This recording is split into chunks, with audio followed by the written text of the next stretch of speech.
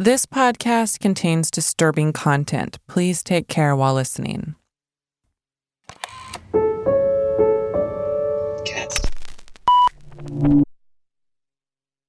Amanda DeRose and 3 other teenagers were stranded out in the Arizona Strip, a sprawling, arid piece of land south of the Utah border and north of the Colorado River. It's incredibly remote.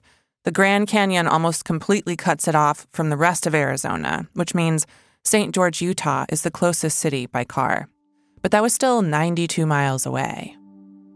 They didn't have a working radio or a vehicle. They were low on water and food, and the sun was setting. It was May 9th. Michelle Sutton's body lay on the ground. Amanda and the others had been unable to resuscitate her. And according to Amanda, their counselors, Ruth and Lance, were nowhere to be seen. At that point, it became very real that, holy shit, we're going to die out here. They left us, and what are we going to do? We don't have radios, we don't have food, we don't have water outside of what we had found. Amanda remembered they had hiked by a little cabin a few hours before. It was most likely used by National Park Services to store supplies. The group backtracked, found the cabin, and broke in. They were looking for food. We found 2 of those, freeze-dried military-style meals that were in there. And I remember us opening them and sharing those between the 4 of us. Out of all of them, Amanda was the only one who had learned how to make a fire with a bow and drill.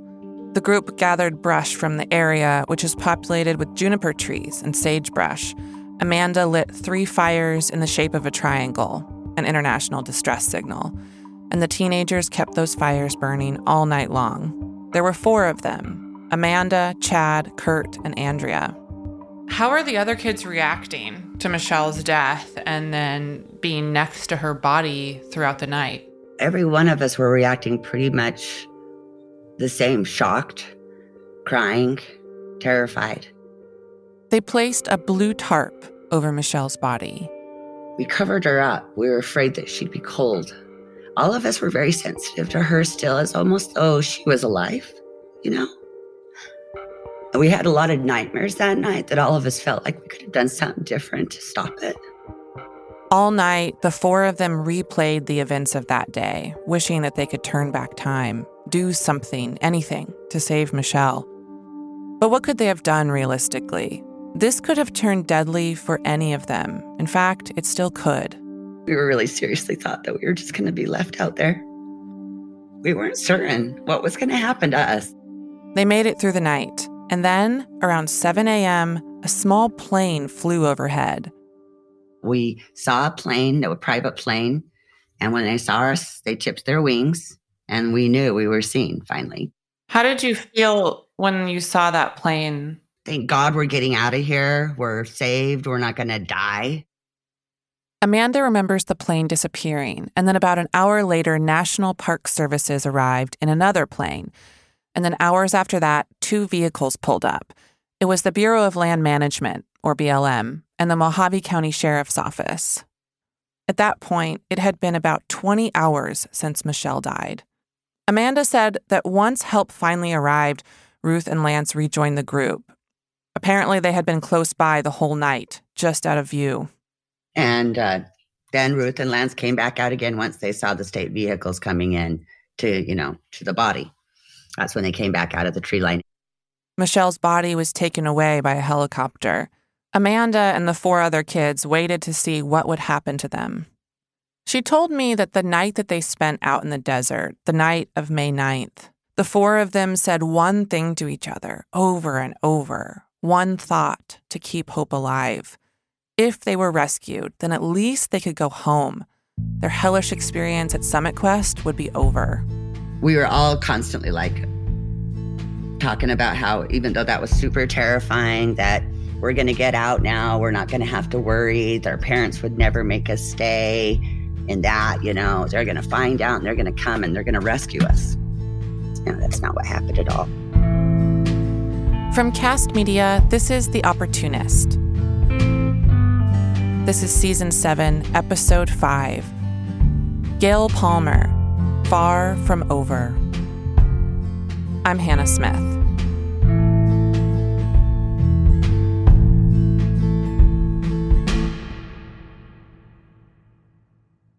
Subscribe to Cast Plus to listen to all episodes of Season 7 of The Opportunist ad-free now at castmedia.com/castplus. Follow, rate, and review The Opportunist on Apple Podcasts. You can also listen ad-free on Amazon Music.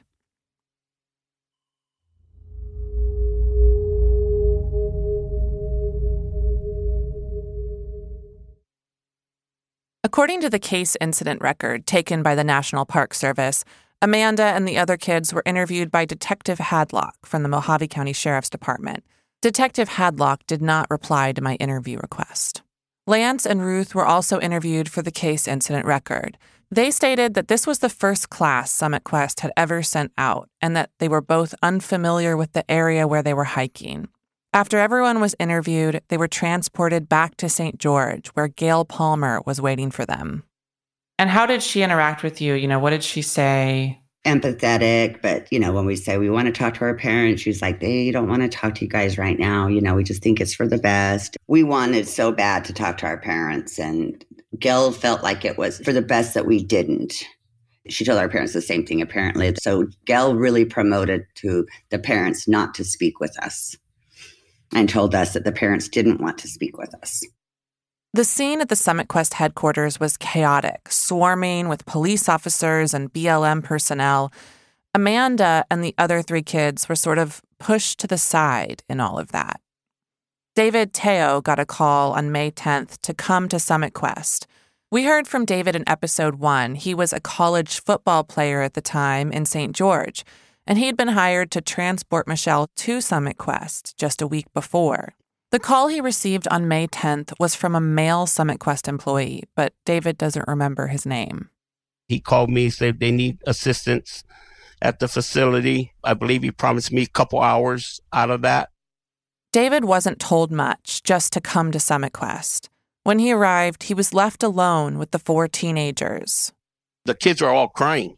Everyone was saying, I want to call my parents. I want to go home. And they just kept saying, I want to go home. Consistently, repeatedly, throughout every minute, just crying and saying that. So it's to the point where I'm like, man, what's going on? But none of them would tell him. They just kept crying and asking to call their parents. Finally, David thought, I'll ask Michelle what's going on. Michelle knows me. But I didn't see Michelle. So I'm looking around and I look at the boy. I said, hey, where's Michelle? And then he just starts crying like she died. David had been worried when he dropped Michelle off that she might not be ready for an intensive outdoor program. And now he was hearing what seemed to be impossible. She was dead? He said all the kids started speaking at once through their tears, telling him that Michelle had run out of water on the morning of May 9th and then hiked all day. I'm like, okay, why didn't you guys just get her water? Said we couldn't. They told us not to give her water. They're basically saying if I shared my drink, I would be in a world of hurt myself. And one of the teens was saying that they thought she was faking it. Who thought she was faking it? The wilderness guide person, the staffer, was saying that she was faking her stumbling, being delirious out there. David said before he knew any of this, he had been told by someone at Summit Quest not to let the kids call their parents. The male staffer said no one's calling their parents. That's what he said. And he didn't give a reason behind it. And obviously, to me, it was, I think they just didn't want that information leaked out. But then David, who was only 20 years old at the time, was left alone with these 4 teenagers who were clearly traumatized. They needed help. And he started to wonder, what was Summit Quest going to do to help them, if anything? They were witness to something that they shouldn't have witnessed. And there was no one from the staff to have a individual there to comfort these kids. The kids were just left to kind of absorb it with me. And I'm like, I don't know what the hell is going on, and I had to kind of figure things out. So I'm like, you know what? Call your parents. Yeah, it was the wrong thing to do for a company's perspective, but If you're not going to help these kids, then you don't deserve to have these kids. David told them to call their parents, although the details of what happened next are fuzzy. As far as he can recall, he thinks at least one of the teenagers was able to get a hold of their parents before Summit Quest realized what was going on. David was told to go home, and he was never offered work from Summit Quest again. But he has never forgotten that day, or Michelle Sutton. I think that's the whole sad thing about it, that she was willing to go get whatever help that she needed and put her life in the hands of these idiots, and they took it. Amanda told me the details of May 9th, the day Michelle died, are burned into her memory forever, but not so much the direct aftermath on May 10th. She does remember that after less than a day in St. George, she was taken back out to the desert. I just remember it being so short that we were there, and then they were just driving us right back out there again. As hard as it might be to believe, the kids were sent back to the desert to complete the 63-day Summit Quest program. GAYLE PALMER had called their parents and convinced them that this was best, that sending them home right now would interrupt their healing process. According to a complaint later filed by attorney Thomas Burton, GAYLE told the kids that their parents didn't want to talk to them, and she encouraged the kids to, quote, not be quitters like Michelle, and go back out and complete the 63-day program. GAYLE had a lot to gain by keeping these kids at Summit Quest. For one, she wouldn't have to return anyone's money. Additionally, she could keep these kids, the ones who really knew what happened to Michelle, isolated from the outside world and the media. But what about law enforcement? You'd think if a 15-year-old girl died in a program that the police would immediately step in and shut the program down. But remember, in May of 1990, there were no regulations in place in Utah for wilderness therapy programs. It was unclear to law enforcement if GAYLE PALMER had actually broken any laws. The Mojave County Sheriff's Office in Kingman, Arizona, opened an investigation into Michelle's death. But while that was ongoing, Summit Quest was allowed to keep operating. Amanda and the 4 other teens were sent back out into the desert to complete the 63-day program. How did that feel to you that they were driving you back out there? That we were going to die. We really all thought we were going to die. We're just going to be shipped right back out to die. We were terrified. We were absolutely terrified. I just remember us walking out and them saying, get back in the van. We're taking you guys back out to the field. I don't remember anything much more than just being shocked because we were going back out. Who the hell would send us back out there? Someone just died. Someone had just died, and yet very little changed at Summit Quest. They were given working radios and a vehicle for emergencies, but everything else was pretty much the same. So from that point on, we had a vehicle and we had radios and water.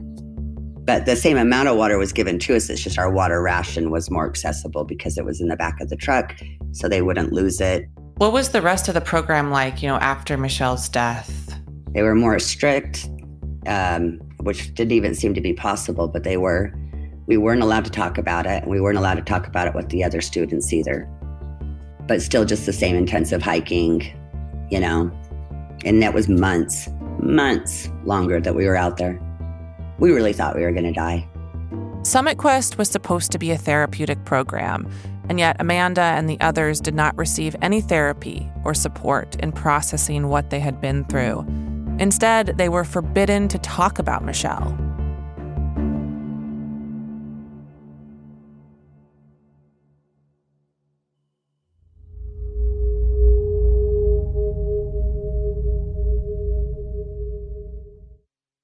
Subscribe to Cast Plus to listen ad-free with bonus episodes at castmedia.com/castplus.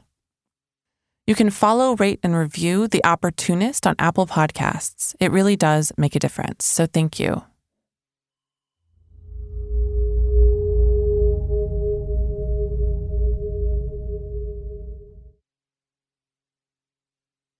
Amanda endured 2 more months in the desert. Long, arduous hikes, limited food and water, and abuse from the counselors. Every once in a while, GAYLE PALMER would come visit them and bring a treat or some kind words. Despite the fact that Amanda hated Summit Quest, she never blamed GAYLE back then. It wouldn't be until years later that Amanda realized GAYLE was behind all of it. But at the time, she said GAYLE felt motherly. I never recall hating GAYLE. I always recall thinking when we saw her, it was a good thing because she was nice, like I said, and it was like good news always. It was either letters or a candy, or sometimes she'd bring us bouillon for our food. But GAYLE was the one who had hired Ruth and Lance and Murdoch, Summit Quest's field director. GAYLE approved the harsh conditions. Murdoch also paid visits to the group out in the desert, but the kids were not excited when he showed up. God, just a bad man, just evil man. I hated him so bad.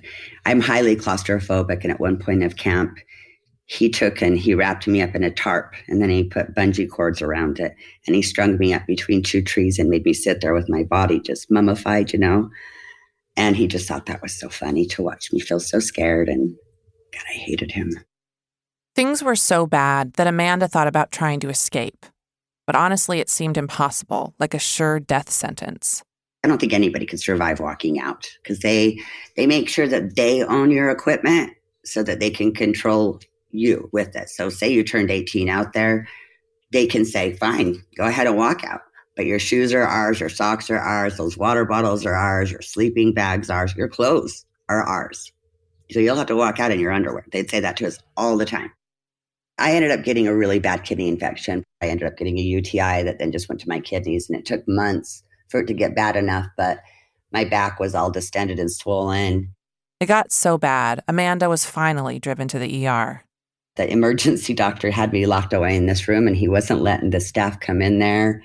He was really concerned about putting me back out there because of the state I was in. My body physically, I was so malnourished and cut up, bruised up. My kidneys were, they had to drain both of them. Like I said, I had a horrible UTI. And he was concerned because of the lack of food we were eating that the antibiotics would be hard on my system. So he kept telling them, you need to feed her. And they're like, we're not going to feed her. So give us the antibiotics. We'll let her have 5 raisins before she eats one.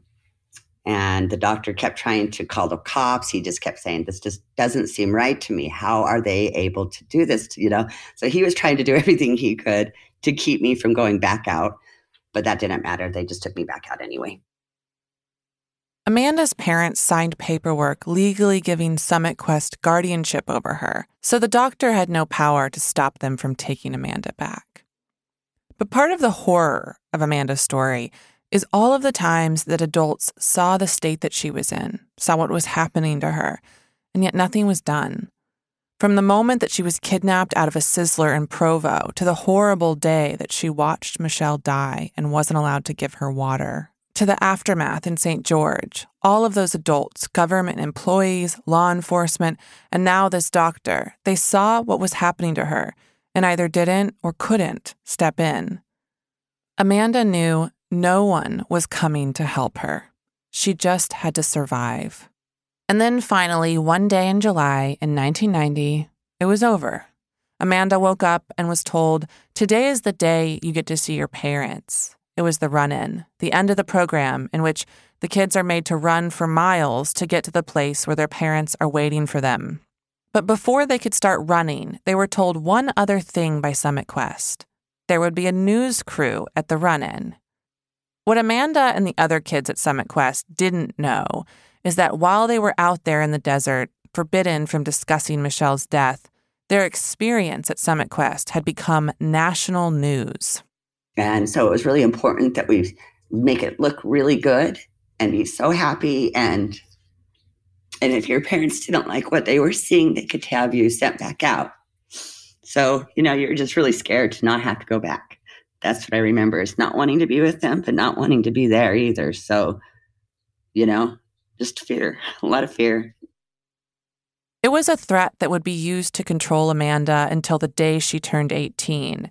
It was the worst possible thing she could imagine, being sent back to Summit Quest. And so she did what she was told. They said, start running, you'll find your parents. And as I was running, I felt so like I could just collapse. after just a few steps because like my body was just so, pumping with adrenaline and fear. And yeah, it was really bad. The truth was, Amanda was not excited to see her parents.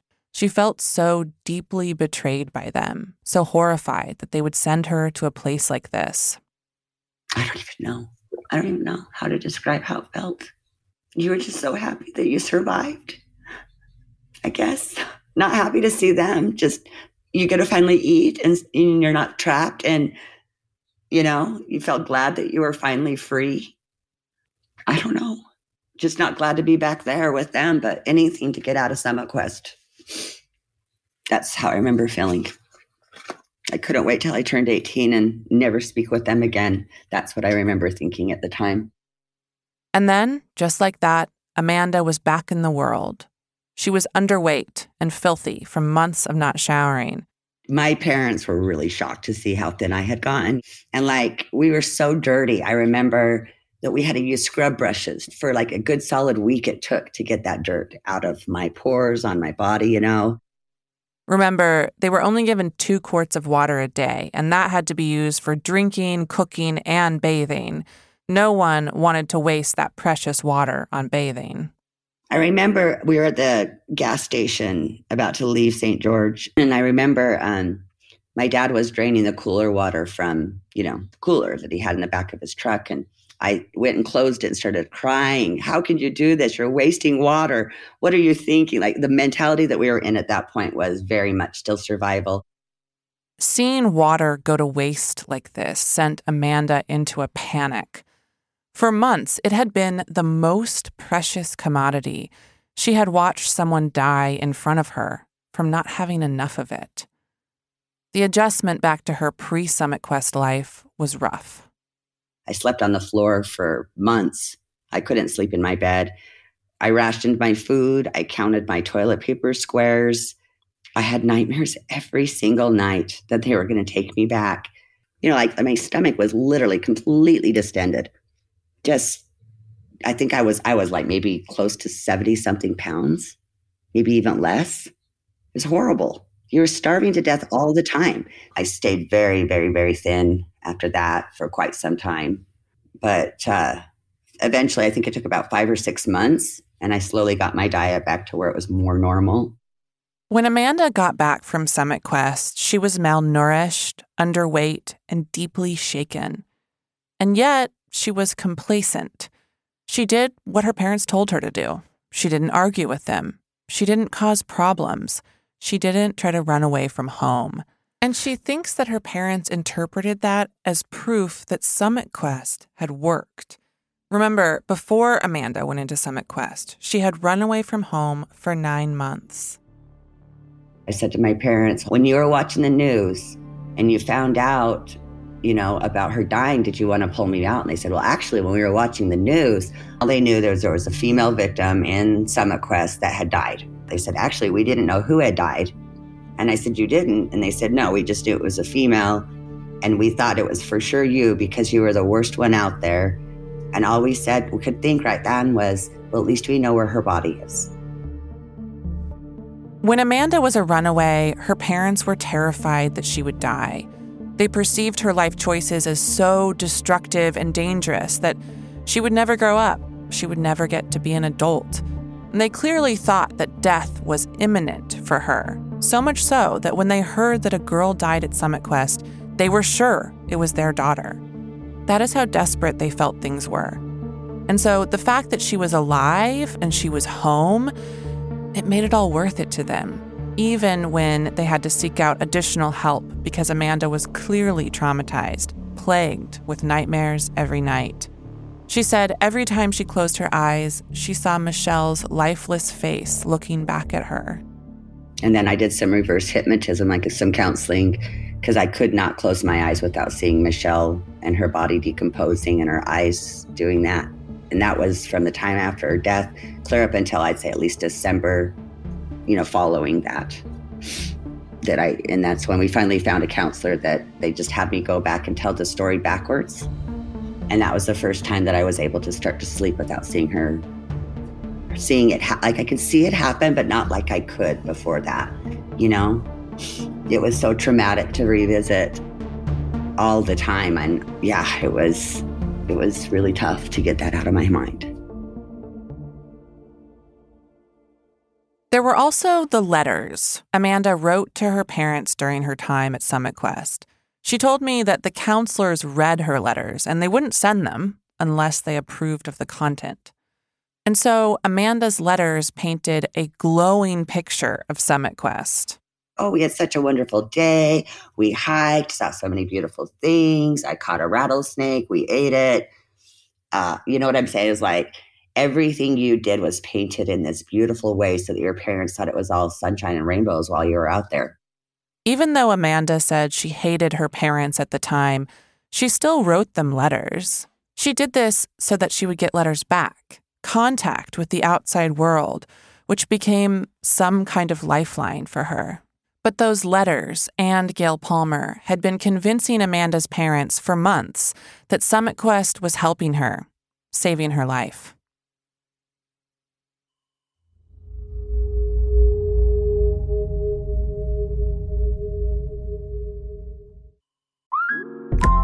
Instacart shoppers know groceries. They know that you can't make guacamole with rock-hard avocados.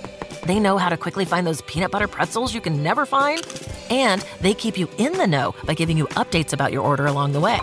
Let Instacart shoppers help take shopping off your plate so you can get time and energy back for what really matters. Visit instacart.com or download the app to get free delivery on your first 3 orders. Offer valid for a limited time. Minimum order $10. Additional terms apply. Instacart. Add life to cart.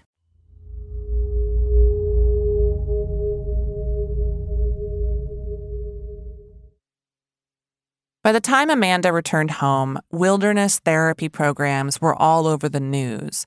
Kristen Chase had died while at Challenger. Steve Cardasano and GAYLE PALMER were being investigated, but neither of them had been criminally charged. When the national media started getting involved, I really wanted the world to know what happened to Michelle. And what I was learning was not just her alone, it was happening to other children as well. And many of them survived. And I just felt for them because I knew that they were still carrying that pain. And I wanted their voices to be heard as well. Kathy Sutton had been given a copy of Michelle's journal, which documented the progression of Michelle's sickness and how she was continually ignored and berated by her counselors. She also spoke with Detective Dale Lint and found out that Michelle's group had been lost the day she died, that their radios weren't working. Wendy Takuda was a reporter and co-anchor for KPIX in San Francisco, and she did a segment on wilderness therapy programs in the summer of 1990. This was the first televised interview that Kathy and Bob Sutton participated in, and they were not shy about casting blame on Summit Quest. We spent our whole life protecting her, and then together we lived with for the rest of our lives that we sent her to a place where they didn't protect her the way we would have. As far as I'm concerned, she was murdered. Kurt Olson, who was at Summit Quest with Michelle, also spoke with Wendy Takuda for that show. She was breathing rapidly and more like panting, like a dog. Back at home, Kurt Olson hasn't really dealt with the death he witnessed. Although he insists he got a lot out of Summit Quest, he is clearly troubled by the way the counselors handled Michelle. She thought she was faking, and so she started making jokes about how bad she was acting. I asked Kathy how GAYLE responded once the story started to come out that Summit Quest had sent children out into the desert with counselors who did not know the area and without enough water or functioning radios. I don't think it mattered to her. Well, just think of Wendy Takuda, that program there, where she says to Wendy, if they hadn't got lost when they did, the radios would be fixed. It was a timing problem. I mean, how stupid is that? Kathy is referring to that same Wendy Takuda segment. GAYLE PALMER was also interviewed. The director of Summit Quest, GAYLE PALMER, is still putting out the fires. At that time, we had a CB radio that had broken as soon as we recognized it. Had Michelle not died when she did, the CB would have been fixed and the communication would have been reestablished. It was a timing problem. GAYLE addressed the question about why the other kids in the program were not allowed to give Michelle water. They can't share water, Wendy. Would you want somebody drinking out of your water bottle? That's for health reasons. To those who knew what was really going on at Summit Quest, that kids were losing unhealthy amounts of weight, not given enough water, that they weren't provided toothbrushes or tampons or toilet paper, GAYLE's claim about health concerns would seem ridiculous, even offensive. But so many people did not know what was really going on out there in the desert. Amanda's parents were outraged at all the accusations being brought against Summit Quest, the program that they believed saved their daughter's life. In fact, Amanda's mother, Susan, wrote Kathy Sutton a letter trying to convince Kathy to stop speaking out against Summit Quest. Then you have Amanda DeRose, whose mother sent me a letter stating that I need to really just accept that Michelle died because of her date rape, and I shouldn't have sent her that program in the first place. I guess she was a good friend of GAYLE, so it's understandable that, they would team up. I have seen the letter that Susan wrote Kathy, and this is what it says. If Michelle's main problem stemmed from her rape, then she didn't belong in Summit Quest. She should have stayed home for love, support, and counseling from a certified doctor. I feel in trying to remove the guilt that any parent feels, you are attacking a program that has saved and helped hundreds of children. I agree one death is a great loss, but runaway children die every day. Children on drugs and children sexually abused. This program gives parents who love their child and have nowhere else to turn an option and a way to maybe have some part of their child back. With all of this bad press, GAYLE worried that if parents started to believe that Summit Quest had actually killed a 15-year-old girl, that enrollment would decline. GAYLE had a lot to lose, money and her reputation. And while the criminal investigation into Summit Quest was ongoing, GAYLE couldn't do much about that except wait and see if she would be charged with the crime. But she could fight the bad press. What she needed was a pro-Summit Quest voice, someone who had been through the program, someone who could attest to how great it was. And that became Amanda DeRose. After months of not being allowed to even speak about Michelle's death, suddenly Amanda was made to talk about it repeatedly in interviews. And my parents were always like, you can only say good things. So all the interviews were always like, the parents were there, or GAYLE was even there on one of my interviews. So everything I had to say was, oh, it was wonderful. I loved it.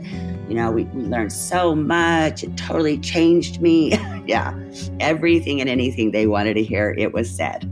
Because the whole time you're like, I'm so going to say whatever I need to not go back. In these interviews, Amanda raved about Summit Quest. She said she loved it. It saved her life. She would be dead without it. She did this because she had to. Because she was told if she didn't say these things, she would be sent back to Summit Quest. And that was the last thing Amanda wanted. Unfortunately, we don't have recordings of these interviews to use on the podcast. But Amanda told me a few years back that she watched one of them, and it made her feel sick. I literally just got physically ill in my stomach because all I could see was me sitting up there and just lying.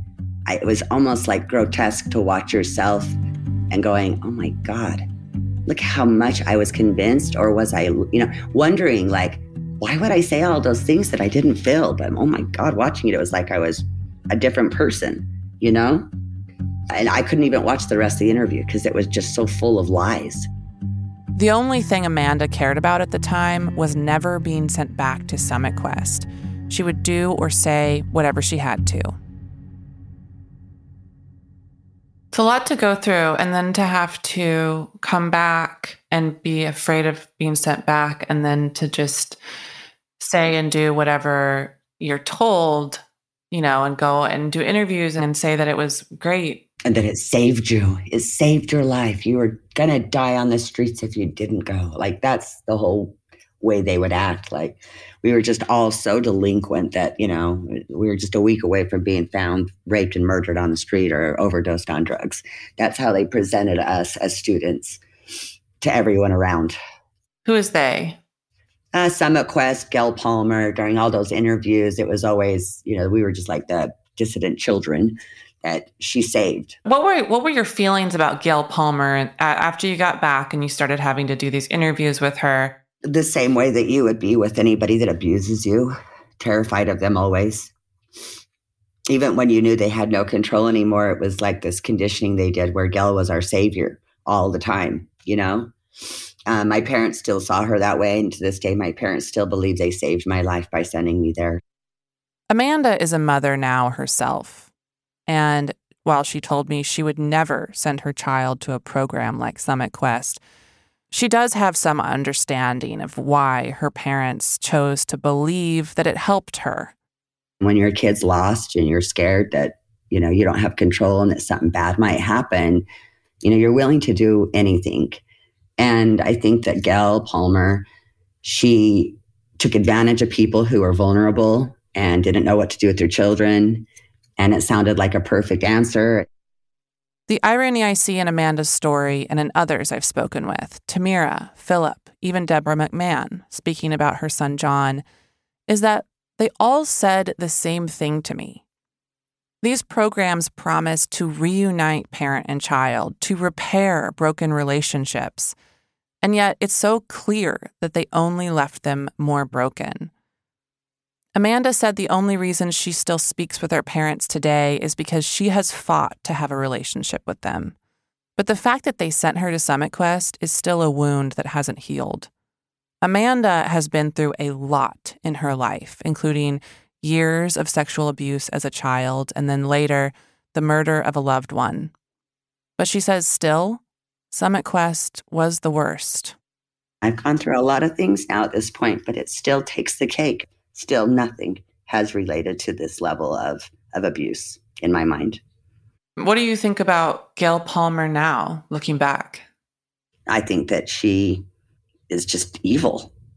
I think she's done the same thing everyone else. She really believes that she saves these kids, but she doesn't. She just traumatizes them to the point where they're just submissive. She's a bad person. She's a master manipulator, I'll tell you what. GAYLE was very good at convincing people that she was in the business of saving lives, and parents were still enrolling their kids at Summit Quest. But Kathy Sutton was determined to get Summit Quest shut down. She told me that something had to change after Michelle's death. How could it be that her daughter died, and yet Summit Quest was able to keep operating? Kathy decided if no one else was going to stop GAYLE Palmer, then she would have to do it herself. But it would not be easy. That woman will stop at nothing. She did not want her program shut down. She did not want to lose out on making that $14,000 per child. She would step over Michelle to get what she wanted, which was that program and the money. That's next time on The Opportunist.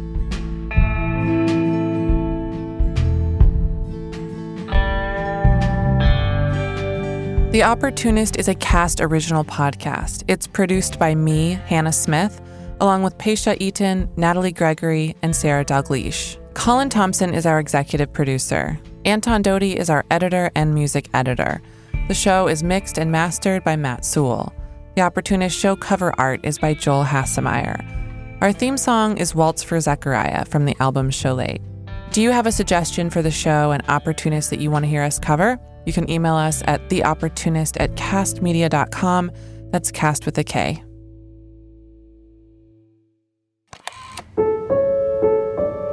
Cast. Subscribe to Cast Plus to listen ad-free with bonus episodes at castmedia.com/castplus. Follow, rate, and review The Opportunist on Apple Podcasts. You can also listen ad-free on Amazon Music.